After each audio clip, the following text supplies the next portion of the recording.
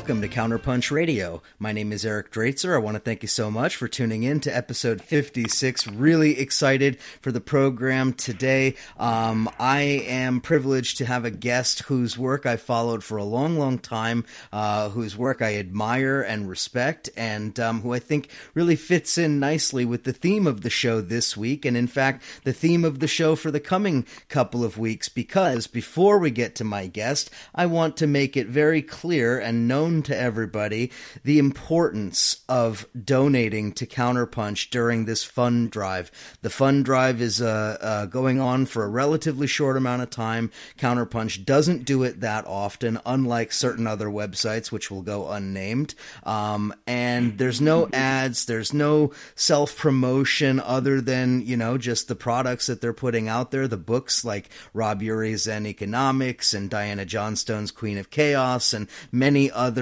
really important works that are being published and put out there by Counterpunch. And look, the fact of the matter is we have so few spaces left. I mean, even if you look at the so-called alternative media, so much of the alternative media is really co-opted by foundations, by the likes of Soros and the Ford Foundation, the MacArthur ghouls, and all of the rest of those people. We really need to focus on protecting the few spaces we have left. And in my opinion, Counterpunch is not only one of those, but it is one that really stands head and shoulders above the rest. It's part of the reason I'm proud to be a part of Counterpunch, to bring this show and to be a contributor to the website and the magazine as well. So think about it. $10, $20, $50, $100, what you can afford, that's what you can give to Counterpunch to help keep it going. I mean, there aren't these huge checks coming in from these billionaires keeping the website going.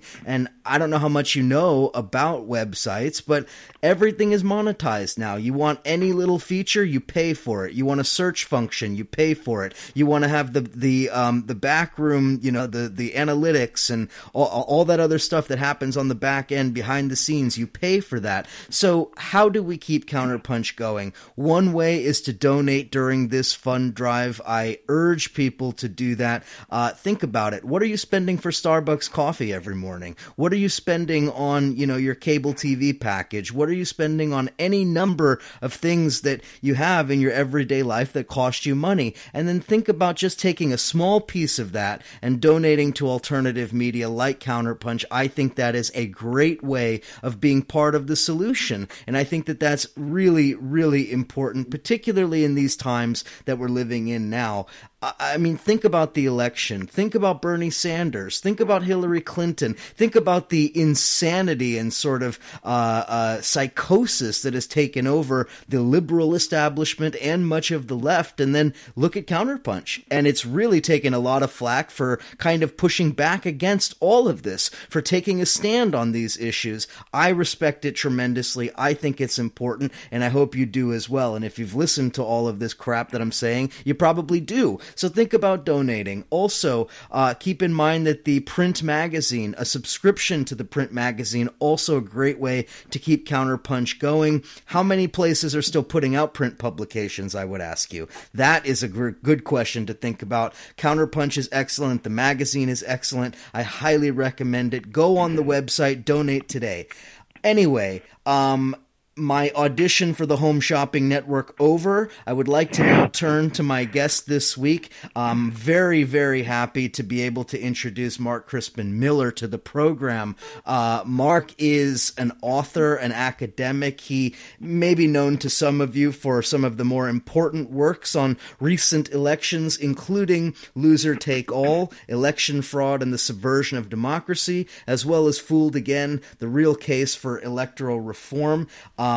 Really, I think, critical books to read to understand what happened during the Bush years and how that's really been pushed forward today. I also want to give a plug to the 40th anniversary edition of Project Censored, which has come out in early October. This is a critical book I think everyone needs to get, not only because Mark Crispin Miller wrote the foreword, not only because yours truly was a contributor, but because there is a wealth of information in there a lot of stories that were underreported or completely blacked out of the media that are in that book every single year, and especially this year, the 40th anniversary edition. I'm thrilled to be able to have Mark Crispin Miller on the program. Mark, welcome to Counterpunch Radio. Well, thanks for having me on. It's the feeling is mutual, and I just put my checkbook away because your pitch for funds for Counterpunch was so compelling. I have to say, I find Counterpunch to be a real tonic in times like these, precisely because so much of the left liberal press sounds all too much like the corporate press. So something has gone very wrong with the so-called alternative media. And Counterpunch is a kind of stellar exception, it seems to me. Yeah, absolutely. And we'll talk about it a little bit later, but that's actually what I wrote about in the Project Censored book, the need for an alternative media, because that is something we're coming up against. The fact of the matter is that the let's call it the little corner of the internet that we like to refer to as the alternative media is increasingly becoming controlled, increasingly becoming co-opted. And this is true of media in general and of alternative media. And I want to start there, if I could, Mark. Your foreword to the Project Censored 40th Anniversary Edition is entitled Our Free Press, quote unquote, as a clear and present danger. Why we need Project Censored 40 years later. Talk a little bit about that, the notion of a free press as a danger to the establishment, and why you titled the foreword that. Yeah, well, it's a danger, I think, to the survival of democracy and even to the survival of the planet. And that I'm sure may strike some people as hyperbolic, but I really do believe it, and I hope I made the case in that foreword. I've been studying the media critically, or trying to do so, since the late 70s. It's quite some time, and have a pretty good grasp of the history of the media in the United States. And I can safely say that I've really never seen anything like what the press is giving us today. I guess the best way to get into this is to talk a little bit about some passages from William L. Shirer's Berlin Diary. He was working for CBS in Berlin shortly before World War II. And there's a very poignant passage in the diary where he talks about the kind of disorienting experience of reading all the German papers under Goebbels around the time of the crisis over Poland. All the papers, without exception, cast Poland as the aggressor and Germany as the victim. He quotes a number of sensational headlines. He says, it's all lies. Everybody inside Germany has got, a completely warped view of the actual situation. And he recalls a similar feeling from a year before over Czechoslovakia, where Germany is at risk and Czechoslovakia is committing all these aggressive acts, I really cannot say I see any difference whatsoever between the way he felt and the way I feel when I read the New York Times, the Washington Post, you name it, across the board, and even certain left liberal outlets now talking about Putin, talking about Russia, Russia's expansionism, resurgent Russia, Russia's penchant for malicious mischief, their tendency, the Kremlin's tendency to murder all of its critics and opponents, their weaponization of information. I mean, this stuff, it's really enough to make your head explode if you know anything about what's actually going on. The situation in Syria right now is really critical, but and it has everything to do with aggression against Russia by the United States.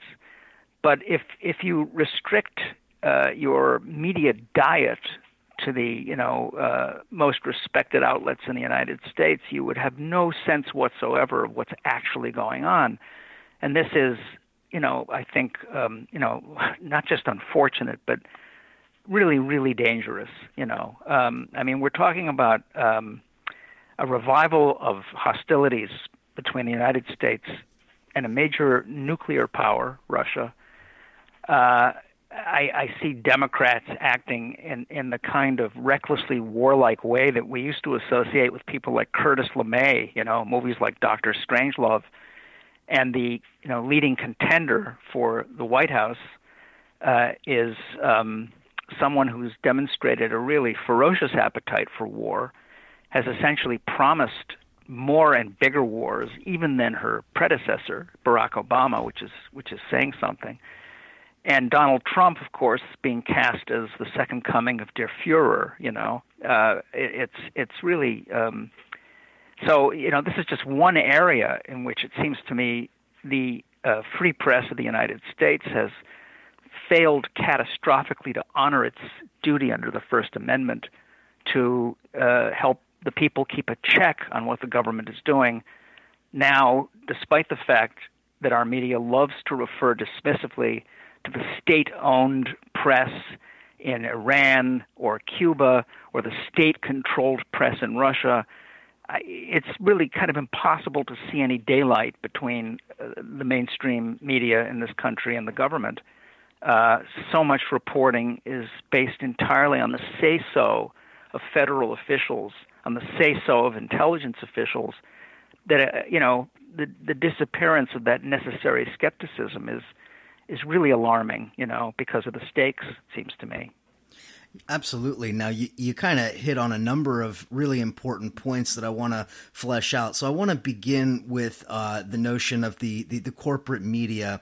And one thing that I want to say that oftentimes I think is overlooked is, I think, a little bit of a misnomer, I guess, although that might not be the right word, when it comes to the media. The idea that somehow, I can't believe it's come to this, all of these highly respected outlets that for so many years did such good work, et cetera, et cetera, et cetera. Well, in fact, if you look at the history of a lot of these highly respected, quote-unquote, media outlets, they have been in bed with the State Department, they've been in bed with the CIA, they've been in bed with the military-industrial complex for many decades, well before the lead up to the Iraq War and the lies that they propagated around that, well before Libya, well before Obama and Bush. For years and years, the Washington Post has been known as the house organ of the CIA. A couple of episodes back, I had Nick Scow on the program talking about this issue and the history behind the relationship between the CIA and the media outlets that we know, the big ones, the highly respected ones. So can we talk a little bit about that? The fact that it's not ever really been a truly free press, but rather one that has been able to masquerade as a free press. Well, that's absolutely right. I mean, when I said that I've never seen anything like this, I did not in any sense mean to suggest that the problem itself is new. It is not new. In fact, it goes all the way back. I mean, it goes way back even to before the Cold War's beginning. It goes back to a moment even prior to the end of World War II, when the Cold War was incipient. In 1939, George Seldes wrote a devastating critique of how the newspapers had completely misrepresented the Soviet invasion of Finland, and he couldn't get it published anywhere, except finally, I think it was the New Masses, so that only communists read it. That's what prompted him to start his own newsletter, in fact. I mean, he couldn't find any newspapers that departed from that script, so it's absolutely true that what we're talking about has been a problem for a long time. And I think it's always useful to hark back to the media's disgraceful response to the assassination of John Kennedy and their unanimous support for the Warren Commission report, which continues to this day, I mean, to read the New York Times or the Washington Post or the Daily Beast or any of them, or the New Yorker for that matter, on the Kennedy assassination is to feel as if you've slipped into a time warp. It might as well be 1967. Yeah. It's staggering, and that speaks to what you've referred to, and Nick's important work, that the CIA has had a grip on the press in this country for quite a long time, which is something that Carl Bernstein partly revealed in Rolling Stone in 1977. a famous cover story that was actually kind of whited out at the time it appeared. Famously leaving out the Washington Post as one of the things. Right. He left out the Washington Post. He also implied that the function of those CIA hirelings and friends in the press was primarily espionage. There's only one little footnote that obliquely suggests that their function may have been to do propaganda. He also suggested that the problem was over, that it is something that had happened, and finally he actually radically understated the number of compromised journalists. And this has to do with the fact that his sources were mostly in the CIA, and I think it was some kind of a limited hangout, if you see what I mean. Nevertheless, the subject did come up in the mid-'70s. His piece in Rolling Stone in '77 was actually more or less the culmination of 3 or 4 years when the subject had been surfacing here and there, the Columbia Journalism Review and other places. And this actually speaks to what I believe is something that's fairly recent. In other words, the problem we're discussing, as you note quite acutely, is by no means new. What's happened is that the exceptions are fewer, and the opposition, such as it used to be, is much smaller. Yes. The alternative press has shrunk dramatically, and I want to suggest that if this is something I want to do someday, a kind of comparative research project, is to look at what outlets like The Nation and the New York Review of Books and the New Yorker, and even the New York Times Book Review, there is a striking difference, I believe, between what they used to publish, the subjects they used to address, and what they publish now and what they address now. The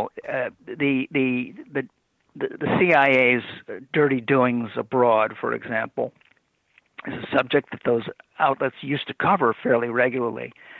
And books that dealt with that kind of thing got reviewed.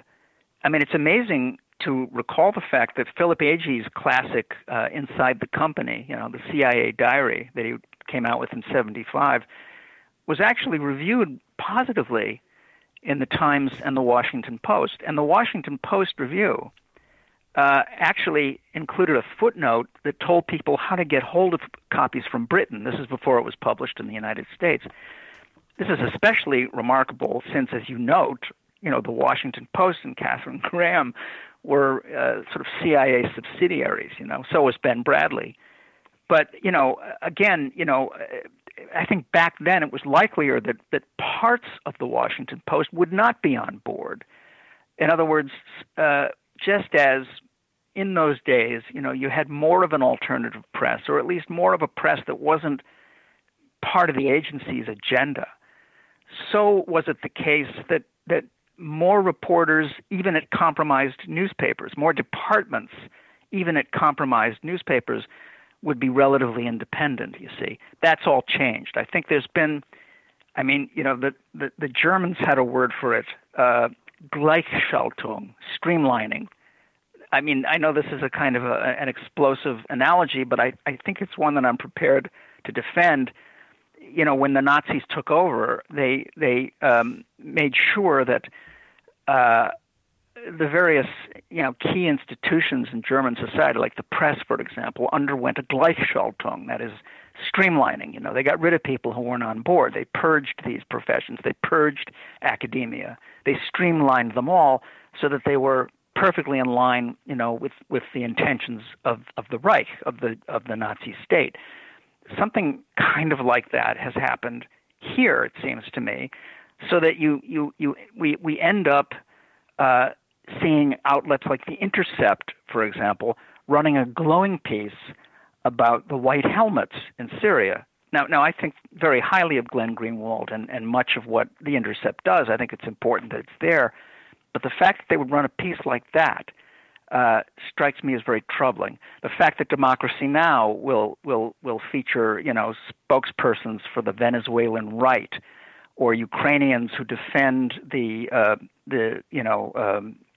recent government, as if the people they have on are not, suspicious characters, if you see what I mean. So, just one more example. There is no question but that Bernie Sanders' nomination was stolen, whether by the DNC or by the Republicans who did not want to run against Bernie, or by both. We don't know who did it, but the evidence of widespread vote suppression and electronic fraud is overwhelming. Much of it is in this great study, Democracy Lost from Election Justice USA, which I recommend very highly. Well, despite, all that evidence, which is copious and specific, Josh Marshall in The Nation refers to the conspiracy theory that there was election fraud whereby Hillary Clinton was imposed on us over Bernie Sanders. Conspiracy theory. That's in The Nation, There's just something very, very suspicious about that to me. And it suggests that, after that brief and more or less glorious moment in the mid-'70s when there was a certain amount of questioning all of a sudden because of Watergate, because of Vietnam, because of the congressional investigations of the CIA, things were sort of starting to open up a little bit. People were beginning to understand that the fairy tale version of American history and American power was just false, I think that there was a kind of counter movement, a deliberate attempt by the government to work covertly to end that moment and make sure that nothing like it ever happened again. And I think that we're living with the consequences now.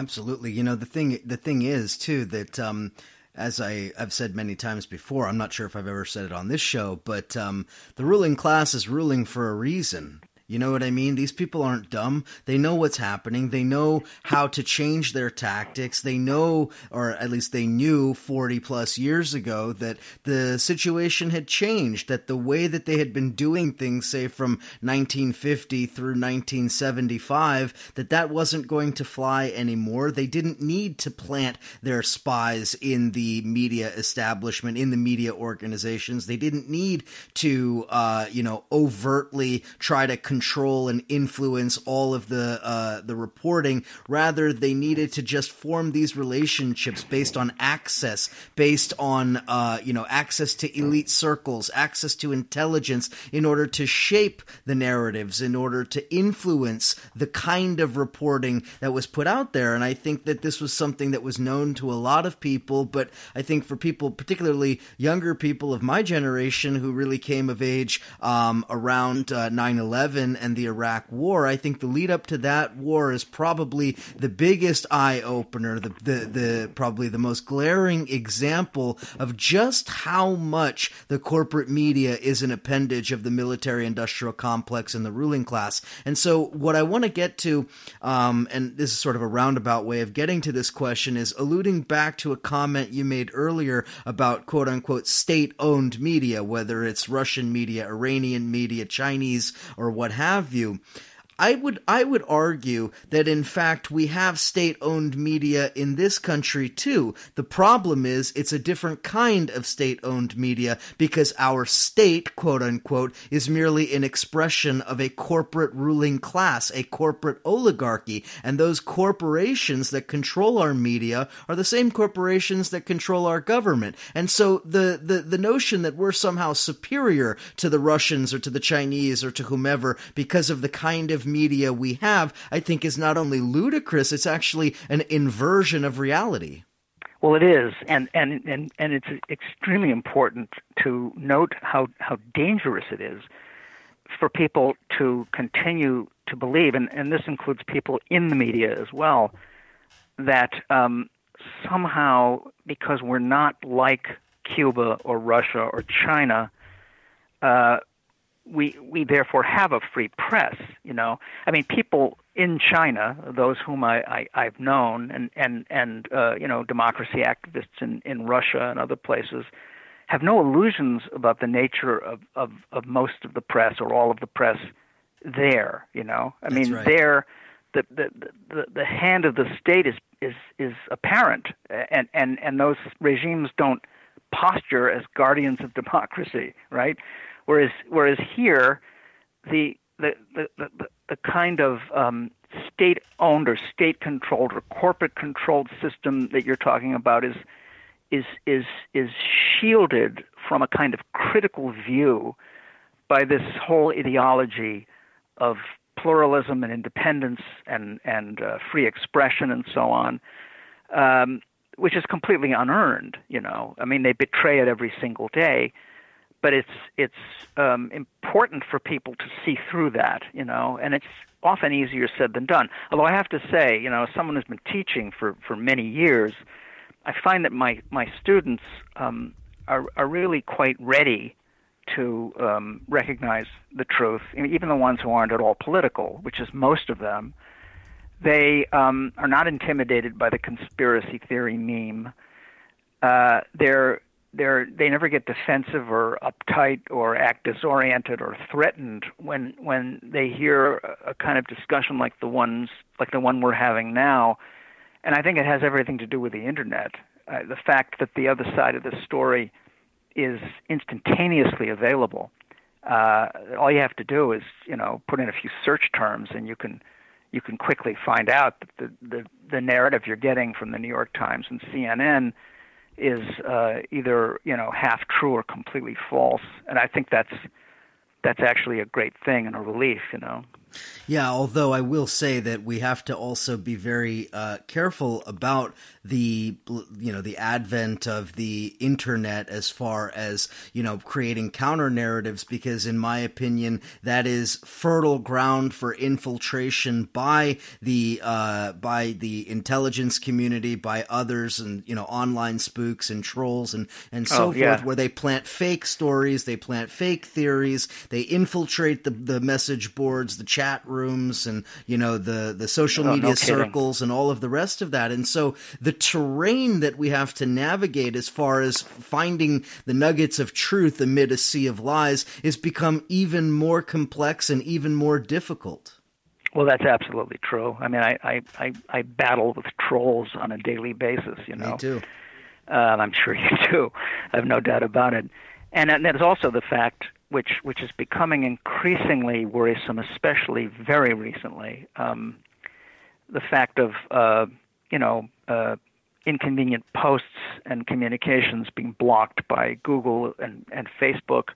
I mean, you're not going to get this from the New York Times, but Google CEO has met with people in the Obama White House, I don't know, scores of times, and one of my Facebook friends is Judith Very Baker, who was Lee Harvey Oswald's girlfriend. And she finds that a lot of the stuff she posts gets blocked. And I myself tried to post links to some of the articles about the dangers of the First Draft Coalition, which is this arrangement between Facebook and Google and other major players to help journalists tell truth from lie online. It's one of these Snopes-type pseudo-skeptical operations. Well, I went on Google to find these links to articles that I know are out there. I've read them, and not a single one of them came up, Now, this shouldn't come as a surprise. I mean, Google is not a publicly funded source, right? It's a private corporation and everything. Nevertheless, I think at first they might have been careful not to be so ham-fisted about it. But, as we're moving into a very dangerous moment now, where the U.S. government's involvement with Islamic terrorism is becoming, ever better known to more and more people, where the two, political parties have clearly lost their luster, where a socialist, a self-described socialist, was actually far and away the most popular candidate of all of them. At a moment like this, I believe the powers that be are becoming more overt in their repression. I find that the discourse of conspiracy theory is becoming more strident and insistent,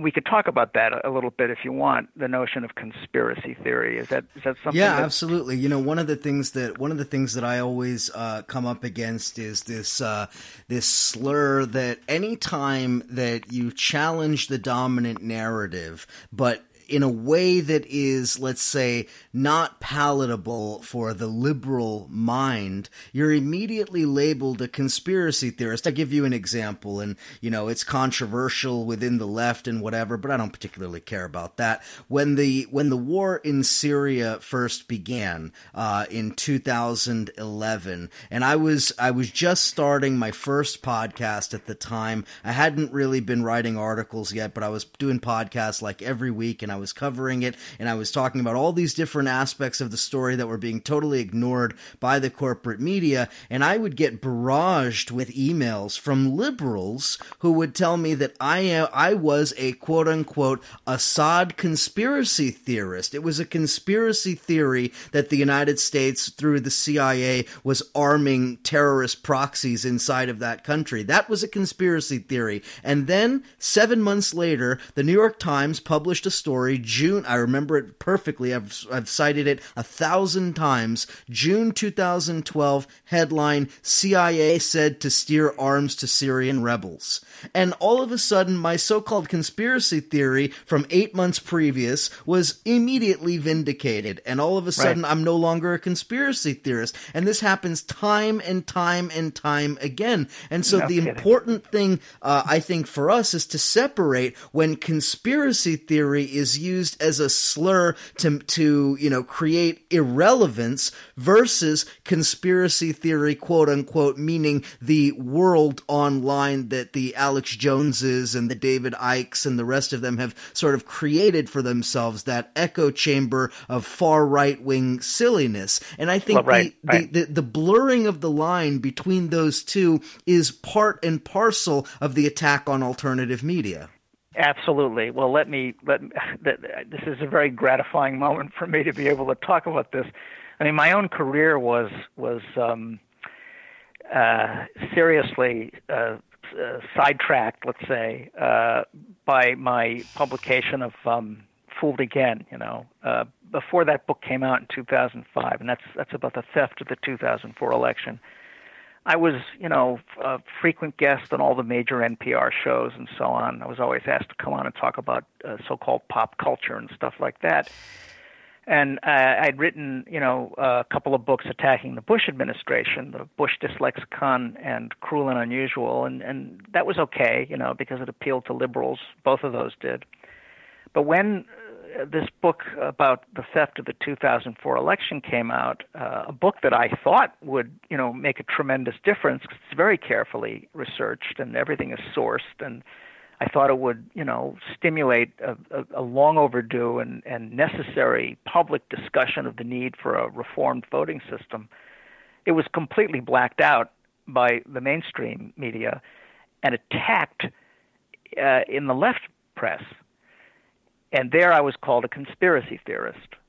That slur, you know, back in 2005 and going forward was one that really, you know, made a tremendous difference to me professionally and, you know, kind of as a public figure. And that prompted me to start to study the provenance of that meme. You know, where did it come from? And I found that, you know, it was almost never used by the Times or the Washington Post or Time magazine prior to 1967. Yep. Up until then, you know, it was used now and then, and it was not used in any consistent way.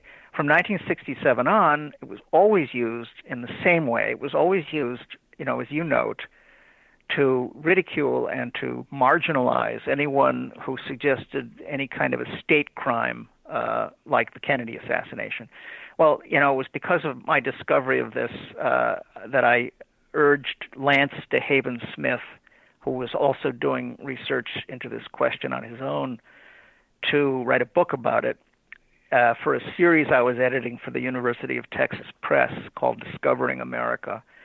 And he did. He wrote a terrific book called Conspiracy Theory in America, which I strongly recommend to anyone because it's all about the CIA's inarguable propaganda drive. The memo kicking it off is an appendix in Lance's book. In the spring of 1967, they sent this memo to all station chiefs worldwide, urging them to use their propaganda assets and friends in the media to discredit the work of, this would be Mark Lane and Edward J. Epstein and Sylvia Meagher, people who'd been writing books questioning the Warren Commission report. This was a deliberate propaganda drive, and a brilliant one, that urged, the stigmatization of these dissident voices, and even went so far as to recommend about 5 different arguments to be used to make the case that these writers were either cynical or deluded. And the same arguments pop up time and time and time again, even today. At the 50th anniversary of the Kennedy assassination, they all weighed in. Adam Gopnik of The New Yorker, he's a terrific writer. He wrote a disgraceful piece for The New Yorker, ridiculing the conspiracy theorists who are, obsessed with the Kennedy assassination and are so demented as to suggest there was a conspiracy in that crime. And the arguments he uses come directly out of that memo. I don't know if he actually read the memo or anything, but somehow through some kind of osmotic process, they found their way into his mind. It's been internalized. It's been internalized. Exactly. It's been completely internalized. And it's one that you run into time and time and time again, to the point that I now believe that anyone who uses that phrase in a pejorative sense is a witting or unwitting CIA asset. I really believe that, It's been used to, poo-poo people who raise questions about those momentous assassinations in the 60s, not just Jack's, but Bobby's and Martin King's, to poo-poo any discussion of Iran-Contra, certainly 9/11, certainly election fraud. Gary Webb, of course, was destroyed as a conspiracy theorist by his brethren in the mainstream media. And I just want to tell you about an experience that I've had since last spring, when I was struck by the story of Robert De Niro deciding to screen that documentary Vaxxed at the Tribeca Film Festival. This would be in April. And, immediately the entire press, everybody, Variety and Vanity Fair and, everybody and his brother was jumping all over him. People, describing the film as completely, tawdry and mendacious, and the man behind it as a fraudulent quack and so on, so that De Niro pulled the film. Well, I got hold of the film, and I actually got to talk to both the producer and the director, Andrew Wakefield, the much-abused British doctor who made the documentary. The documentary is superb. Every single article about it is completely false. And we're talking here about a threat to public health, a movie that's been completely misdescribed as an anti-vaccine film. It is not. It is a film about a conspiracy by the CDC to suppress evidence, to suppress its own findings that the MMR vaccine, just that one vaccine, the measles, mumps, rubella vaccine, actually does increase the risk of autism in children under 3, especially African-American boys. The source for this is a CDC scientist named William Thompson, who was the lead author of the very study that the CDC falsified, and whose anguished audio confessions are the spine of the film. Eric, there is no arguing with this. It is a fact. It is the result of confessions by somebody inside the CDC admitting that particular vaccine has had a disastrous effect on the public health. The CDC's decision to suppress those findings strikes me as a crime against humanity. Well, all of this has been dismissed as conspiracy theory by the press, stridently and unanimously attacking both the film and the filmmaker. And to this day, many liberals on Facebook will attack me simply for sending out anything that raises questions about vaccines, But here again, we're talking about a profound reluctance to face the fact that the state does not have our best interests at heart and is capable of acting in a most destructive way in collusion with corporate interests. This is what's happened in that case, and it happens all the time. And the conspiracy theory meme is a device to intimidate people out of trusting their best instincts. Well, and it's the much maligned, metaphor, or I guess, or image of, the men meeting in a dark and smoke-filled room, and that somehow that is just outlandish and it couldn't possibly happen. Well, the reality is that they meet mostly in non-smoking rooms, in boardrooms and in fancy hotels and at resorts where they do conspire by definition to follow particular agenda, to take a particular course of action. It is in the nature of the ruling class. It is in the nature of how the system continues to operate, how the empire continues to function. And the very idea that somehow they don't do that, I think in my view is incredibly, well, let me put it this way. Anybody who doesn't believe that the ruling class meets and conspires to follow a particular agenda is discredited, in my view. Absolutely. And let me that reminds me of a very important point that Lance DeHaven Smith makes in his book, which is that this propaganda drive was successful not only in say shielding the Warren Commission from a kind of criticism and so on. It had a far more profound and damaging effect, which was to in a sense change the way Americans think about the powerful, change the way Americans think about the elites. He makes the argument that until this incapacitating meme took hold, and until before people internalized it, as you say, Americans really had no trouble with the idea that elites might conspire against their rights and property and freedom. I mean, he notes that the Declaration of Independence is a conspiracy theory from beginning to end.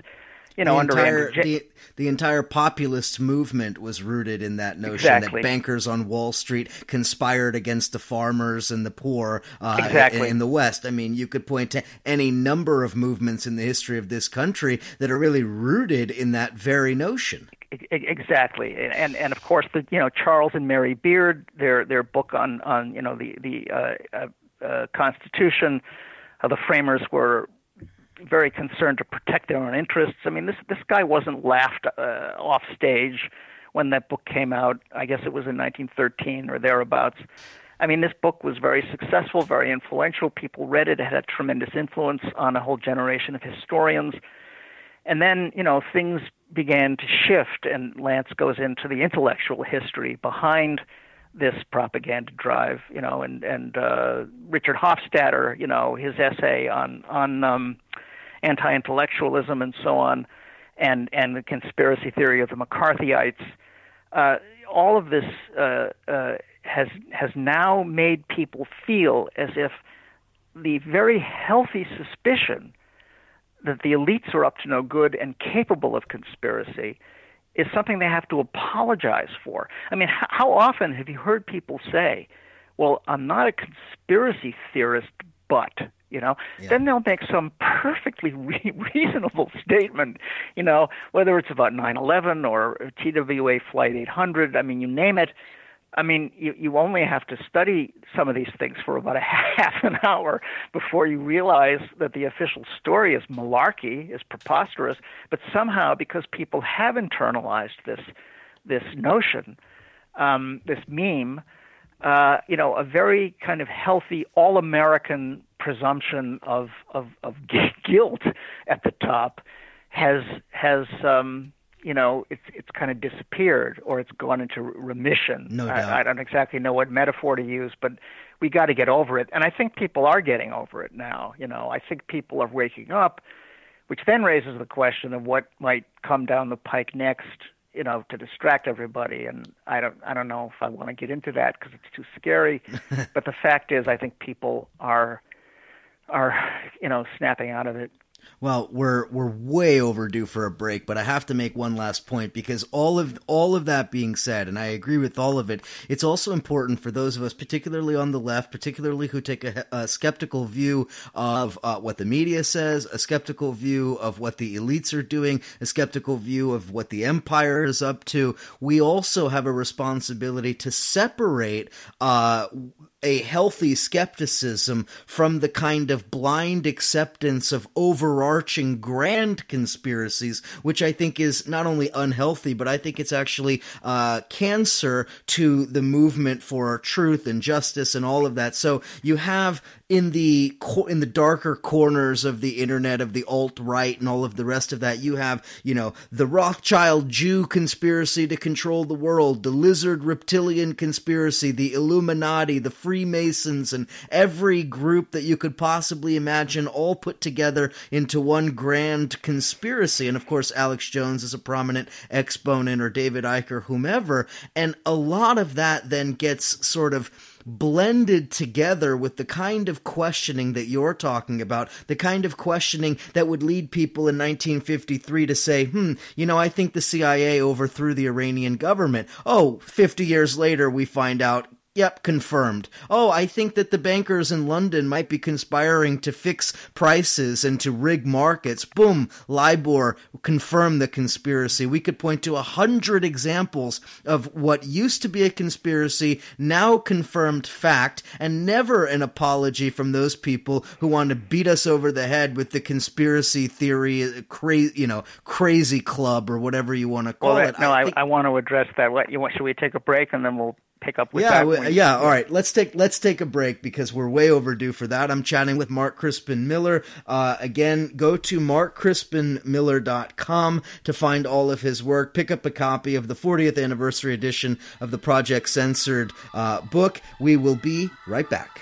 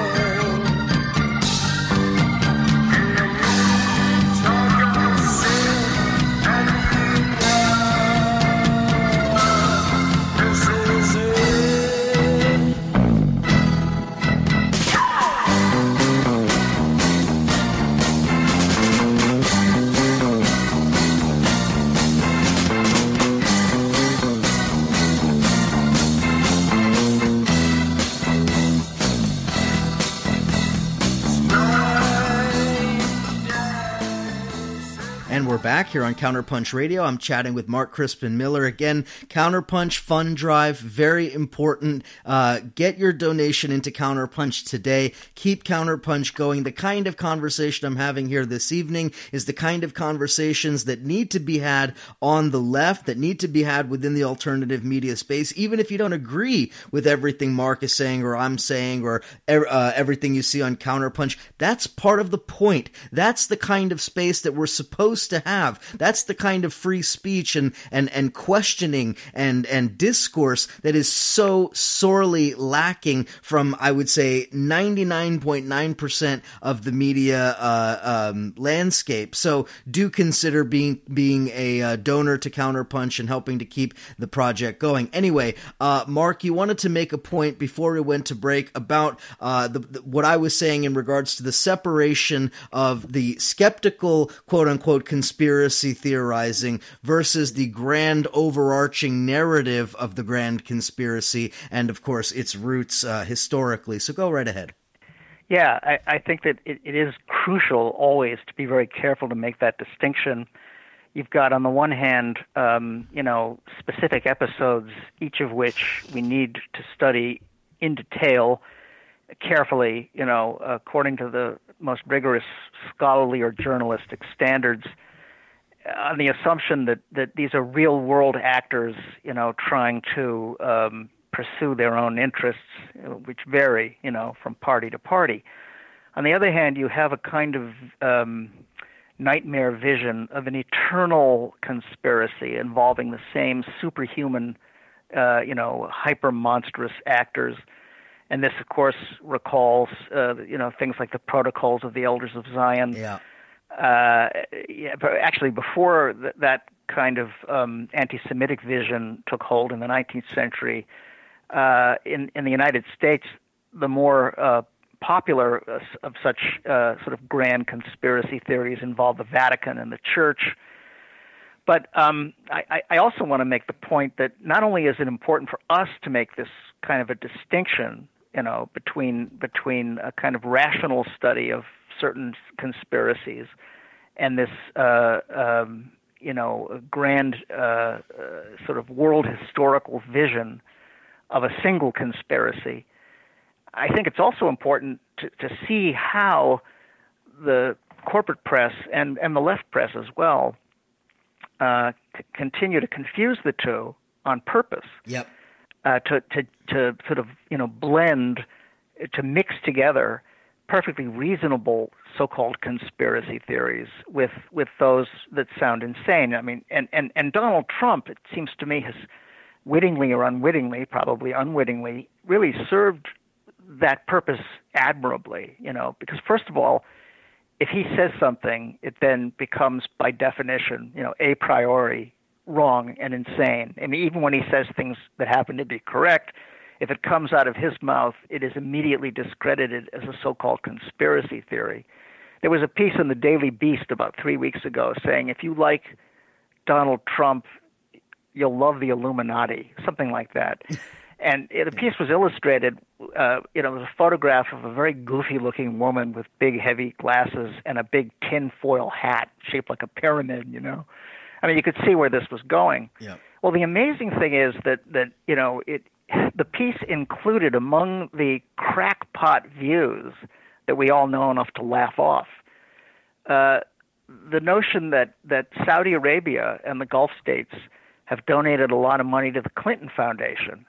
Well, that happens to be true, I mean, the Washington Post and the Wall Street Journal had reported that. That's not a controversial claim. But as evidence, the author of that ludicrous article refers to a moment when Brian Stelter of CNN was interviewing someone who made that charge. And Stelter says, well, that comes from a pretty sketchy website. See? So all of a sudden, that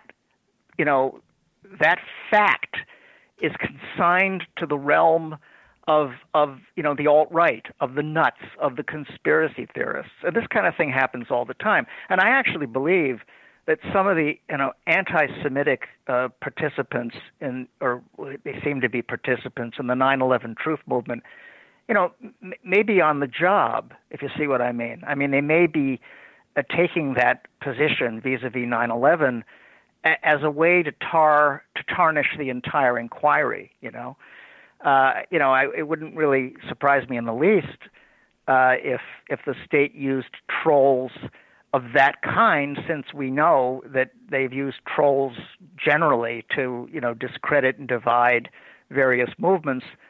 So I think it's not only important for us to make the distinction between the crackpot theorizing and the legitimate kind of inquiry, but I think we also have to be aware that often the crazy stuff is used to, discourage us from thinking critically about a whole range of things, if you see what I mean.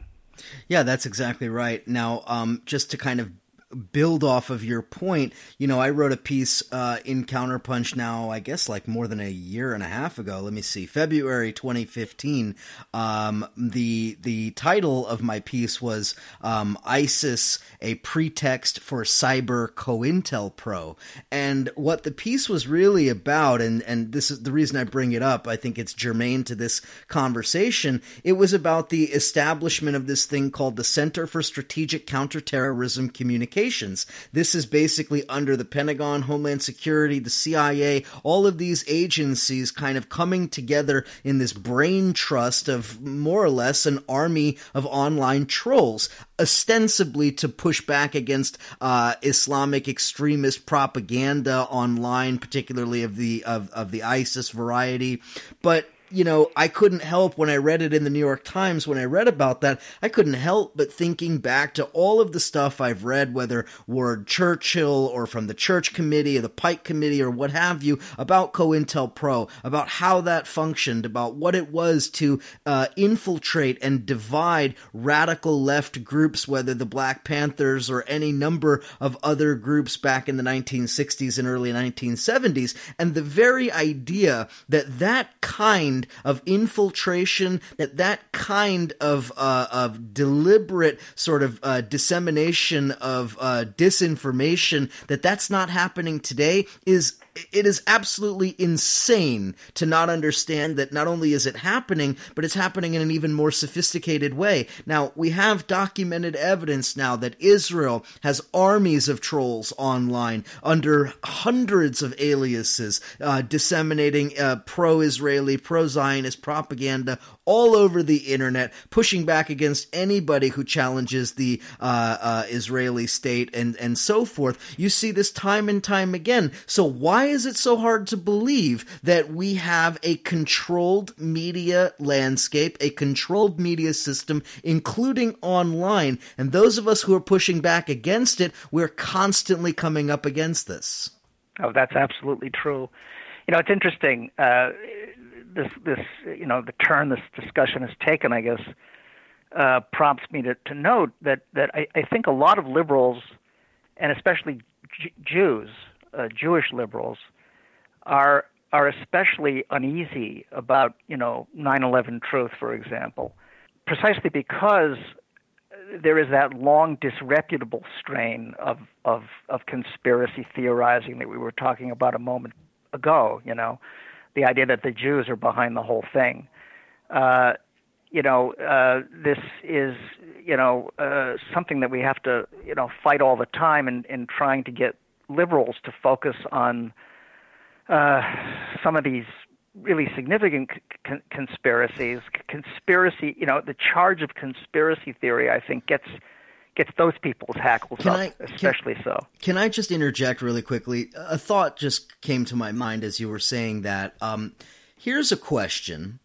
Why is it that when the liberal media, the corporate media, comes along with its conspiracy theories, we're not allowed to discredit it and dismiss it as conspiracy theory? For instance, the notion that WikiLeaks and Julian Assange are just a front organization for the Kremlin. That, to me, that's a clear and obvious and baseless and unfounded conspiracy theory that should be utterly discredited and consigned to the dustbin. And yet we see it in the corporate media day after day after day with no real evidence, merely just the musings of, unnamed State Department officials and unnamed White House officials and what have you. And yet we have to talk about it. That's what controlling discourse and controlling narrative is about. It's not only about the creation of facts and the creation of history. It's about the control over discussion, control over discourse, control over interchange and exchange of information.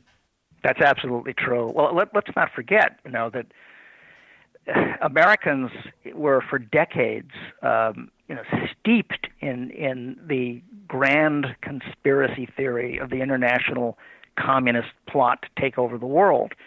That was never based on reality. Stalin had no interest in taking over the world. His aggression, around the borders of the Soviet Union was defensive. He was extremely cautious, just as, to jump across the ocean, Castro always was, not to give the United States the pretext to invade. Putin now is extremely cautious. This is going to sound completely demented to most Americans who get their news from the New York Times, but there is no adventurism there. There is only prudence and cautiousness and so on. But as you say, the conspiracy theory that Trump is a Russian agent and so on, or that Assange is working for Putin, or that the Russians are trying to manipulate the American election, or that they hacked the DNC.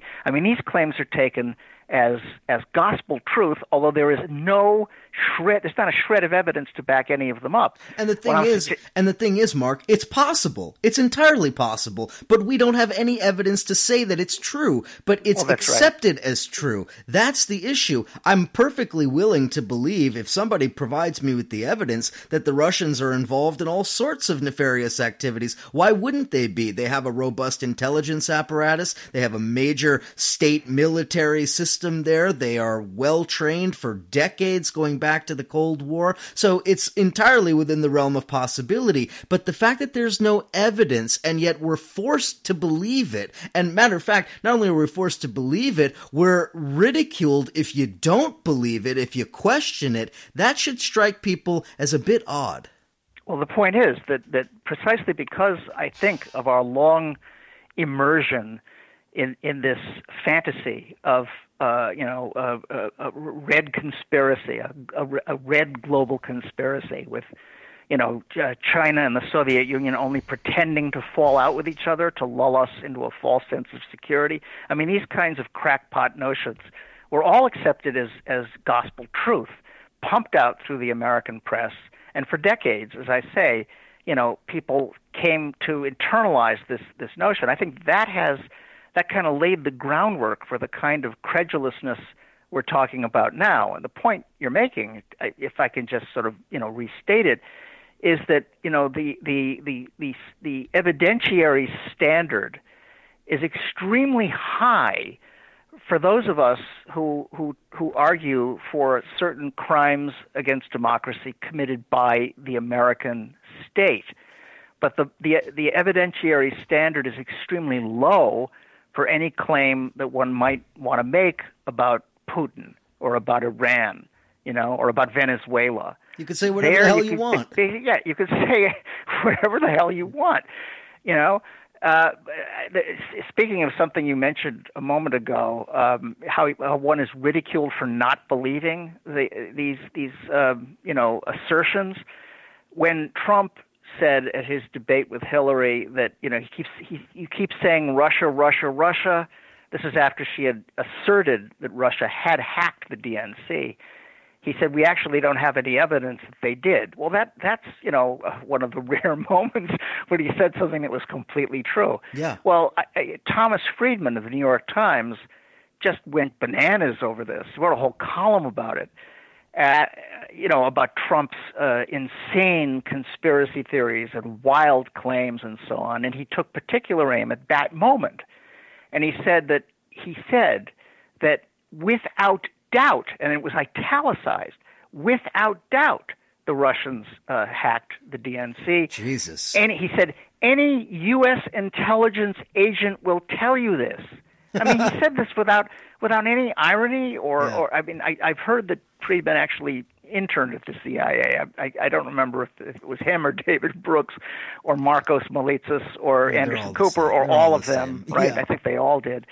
But the fact that he could say that, in our newspaper of record is not just ludicrous, but really kind of frightening. Yeah, absolutely right. Well, we're definitely over time already, but I can't end this conversation without shifting to the really important subject that you're really one of the experts on, if I could be so bold.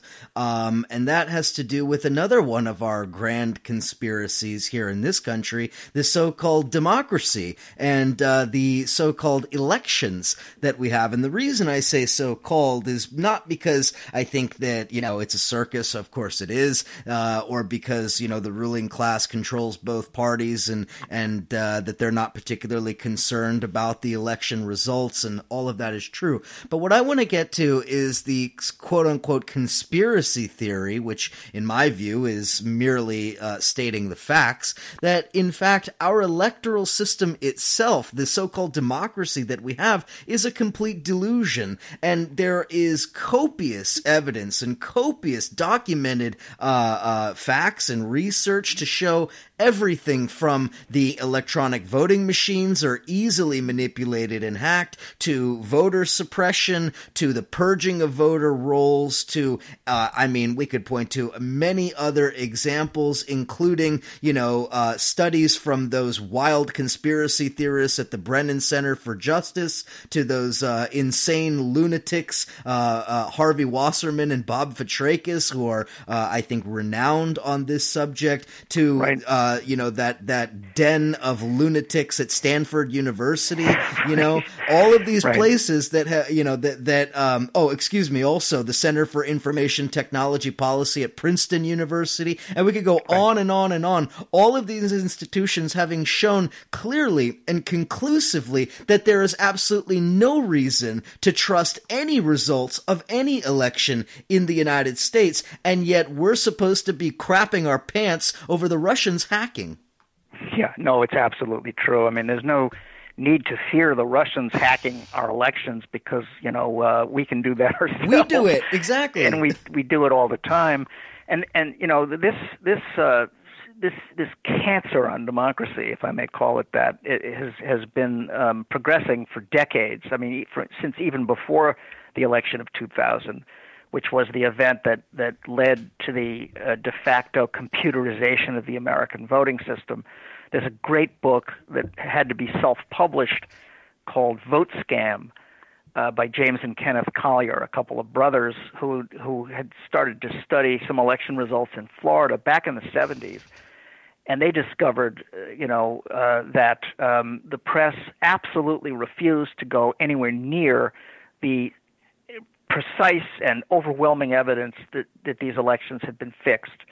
Let me just say very quickly that book is one of many that we've republished in a series called The Forbidden Bookshelf, whose purpose is to revive important works now out of print, mostly books that were killed at birth.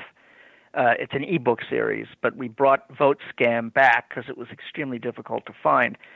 At any rate, it is a fact. It is a fact. It is a fact that we have by far the most insecure, the worst voting system in the developed world. In 2006, Jimmy Carter was interviewed on NPR, and he was asked whether or not the Carter Center would ever monitor an American election, and he said that they would not, because American elections don't rise to the level where they would even bother to look into them. That's how bad it is.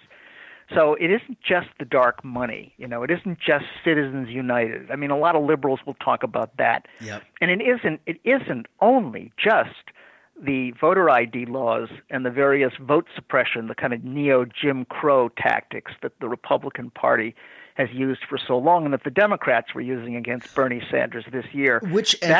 I just want to add, which is absolutely critical to pay attention to, not something that we're attempting to marginalize at all, a very important issue, but not the only issue. Sorry, go ahead. Not well, right. I mean, it is permissible. The nation and others will talk about vote suppression, but what many of them won't talk about, what the Brennan Center won't talk about, for example, is the likelihood of deliberate computerized election fraud, the deliberate theft of elections through electronic means. this is a fact. This is something that Bob Petrakis and Harvey Wasserman talk about brilliantly, as you note, and others have, Bev Harris and many others. That's the taboo subject. That's the third rail in this area of election theft. The theft of our elections is a two-step process. The first step is to suppress the vote and thereby shrink the pool of eligible voters so that fewer people can vote. But the crucial second step, and the one that's dismissed as conspiracy theory, is the more precise and subtler fiddling with the numbers in precinct after precinct to take away 150 votes here and to add 75 votes there. That's finally how the election of 2004 was stolen, and that is clearly how a number of primaries were stolen in this last election season.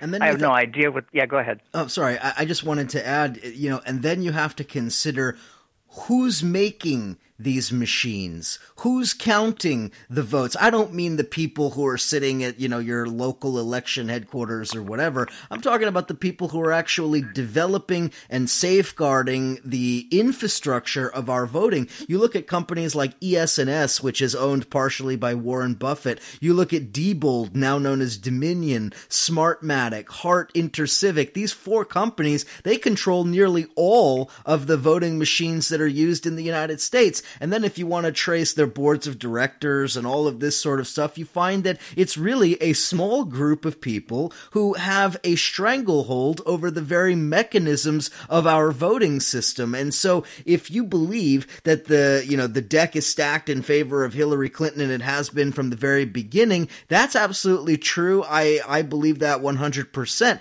But that's only the tip of the iceberg, because even if it weren't, it could be done after the fact, once the votes are cast. That's part of the problem here, and that's why, me personally, I don't get too worked up about these, this quadrennial farce that we have here, because I know that at the end of the day, the ruling class will get who they want.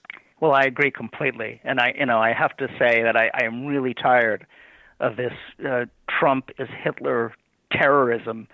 That you just can't get away from it. I don't think, I could be wrong, anything can happen. Well, not anything, but the powers that be could pull any one trick on us if they felt like it. But it seems to me that, considering the interests that are lined up behind Hillary Clinton, and the Pentagon and the CIA, and Wall Street and Big Pharma and Big Oil and the top brass of the military, the neocons and the Republican establishment, including the Bushes, when you consider those interests lined up behind her, you have to admit that it's extremely unlikely that they're going to let Donald Trump become president. Of course. I think in large part because, having an African-American president and a kind of, slim, eloquent, seemingly liberal one at that, in the Oval Office was a much more effective way to push the war and Wall Street agenda than it would be under a divisive and unpopular, polarizing, Yahoo like George W. Bush, and certainly a really offensive, kind of angry-making buffoon like Donald Trump. I mean, if he were president, he couldn't do anything without rousing tremendous mass resistance. Yeah. On the other hand, if you have our first African-American president could get away with murder, literally, so will our first female president, it seems to me. So I am extremely confident that even though it might become a nail-biter if you're not paying close attention, I find it very hard to believe that Hillary Clinton isn't going to win, Of course. And I also think that anyone who really cares about democracy as opposed to partisan advantage should be focused, have a kind of laser-like focus on a genuine reform of the American voting system. Because unless we do that and get all the dirty money out of the process and all the rest of it, we have no right whatsoever even to pretend to be promoting democracy abroad at gunpoint. Yeah. We've got to fix the system, and it's just disgraceful that liberals have been so indifferent to this problem. Let me add, because you brought it up, the ownership and management of all those companies that dominate the electronic voting business, every one of them, not just the big ones, but the small ones too from state to state, they're all owned by Republicans, and they are quite right-wing Republicans. Bob and Todd Urosevich, who started American Information Systems, which then split into ES&S and Diebold, or a couple of theocratic Christians. That kind of ultra right-wing ideology motivates many of the players atop the infrastructure of our elections. And these are people who don't believe in democracy. These are people who believe in theocracy. These are people who see democratic processes as a threat to their agenda.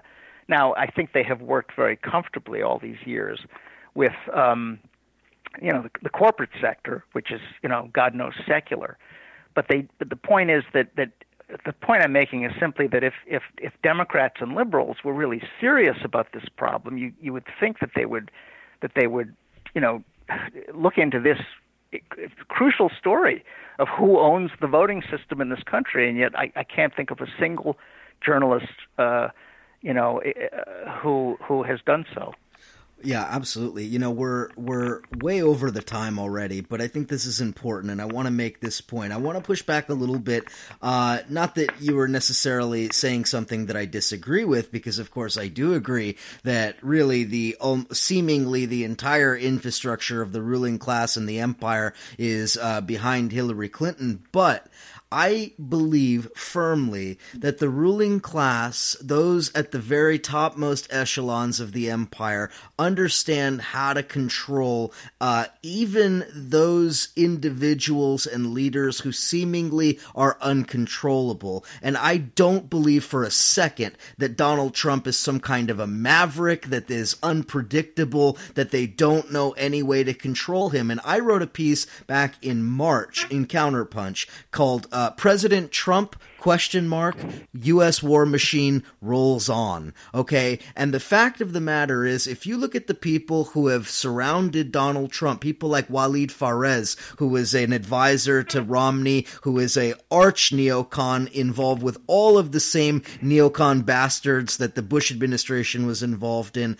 You look at somebody like Steve Mnuchin, or however he pronounces his name, who is the financial and economic advisor for Donald Trump. This is George Soros's business partner. This is somebody who is a hedge funder on Wall Street. This is somebody who is deeply embedded in the top circles of the ruling establishment of finance capital. So, and I could point to a number of others, including the Israel lobbyists who are in Trump's bed, including the Bush administration hacks who are lined up behind Trump, including all of the generals and all of the other warmongering lunatic strangeloves who are backing Trump as well. My point is that it is a setup. This is the Debordian spectacle, right? This is the society of the spectacle that we're witnessing here. The very notion that Trump is a threat to the empire is this sort of anti-imperialist, which I hear from some of these mush-headed morons trying to tell me that Donald Trump should be supported because he's a threat to the empire. This is insanity of the worst kind.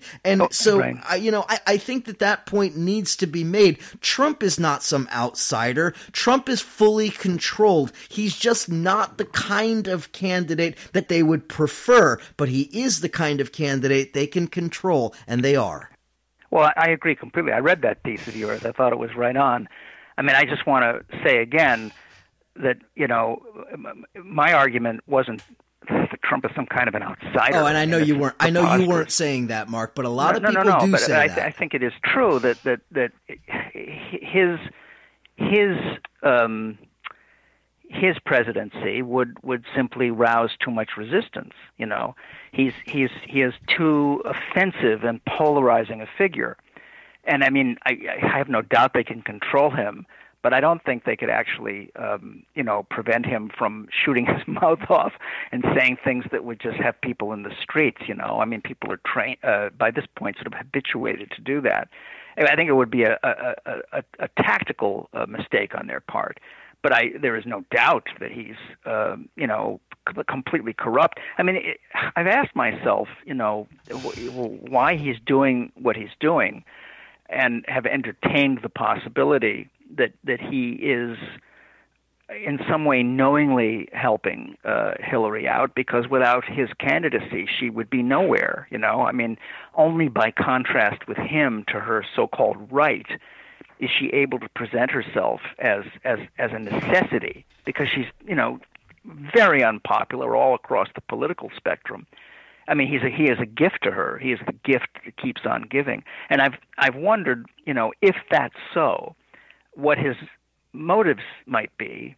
And it's possible, I mean, I'm just speculating here, that he may have some kind of serious legal problems hanging over his head. And, it's in his interests to play ball, because he is a very corrupt figure, far more corrupt in some ways than even the press has discussed.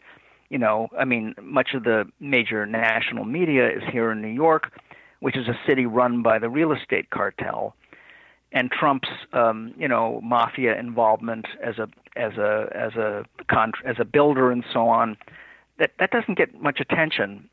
What tends to get his attention are his gaffes and his politically incorrect statements, his inflammatory remarks, and so on, his tax returns.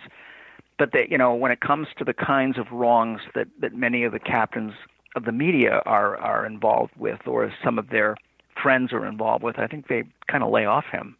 There's no doubt about that, and I think that there's a number of reasons for that. I think number one is that it would require serious journalism, and that's not what journalists today are interested in.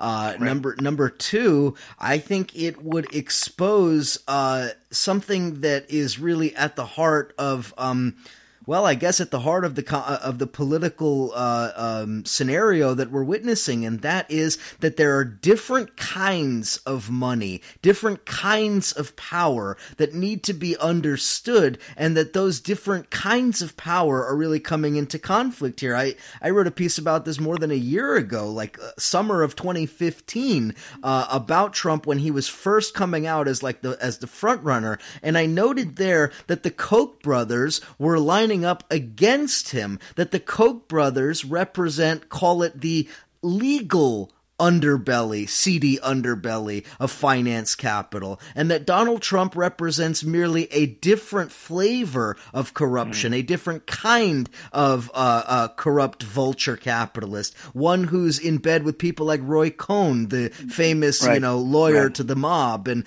in bed with Fat Tony Salerno in Philadelphia when he was building in Atlantic City, and we could point to 1,000 other examples of Trump being deeply in bed with some of the most unsavory characters, but they don't want to mention that, because to mention that opens up the floodgates to a whole host of very uncomfortable questions. That's absolutely true. It would threaten to move them closer to something like genuine muckraking, which they don't do, right? They don't do exactly. That. What they do is just embarrassing, I mean, the New York Times is extremely difficult for me to read every day.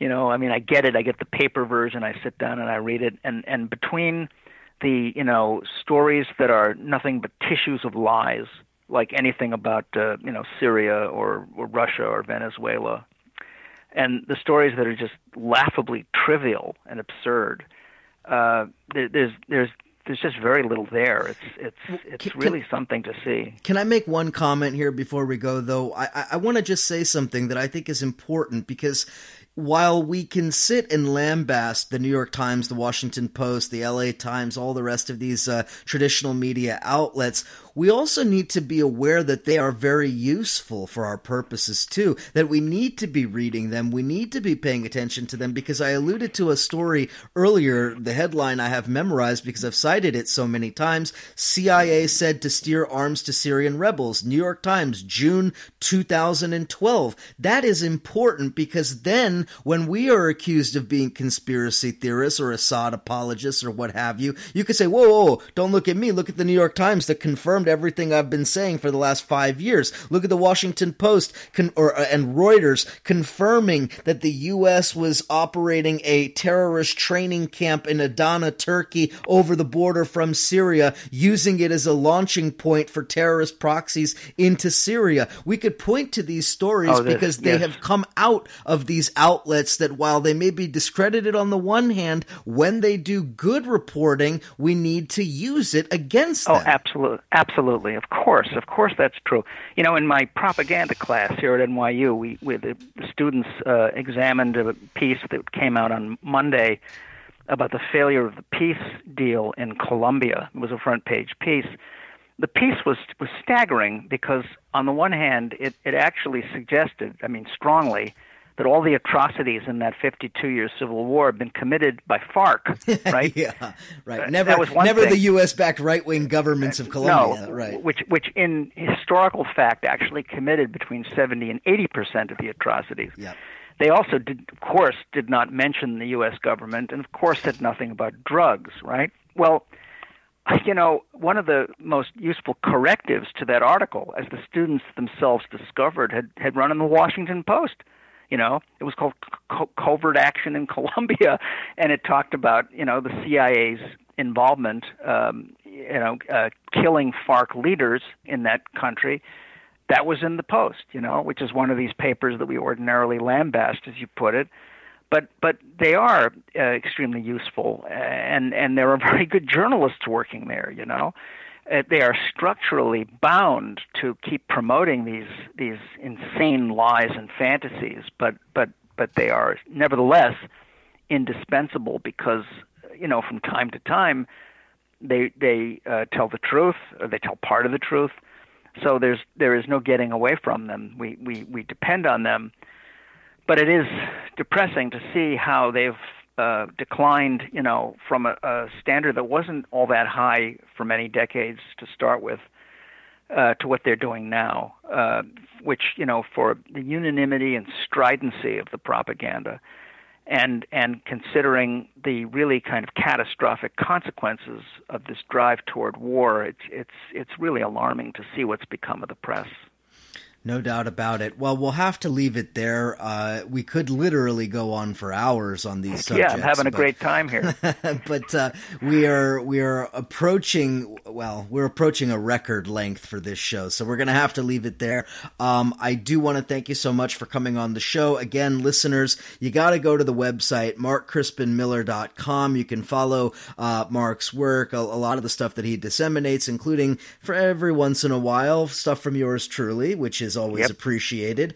Sure. He is the author of Loser Take All, Election Fraud and the Subversion of Democracy, as well as Fooled Again, The Real Case for Electoral Reform, and a number of other works. You should definitely get your hands on those.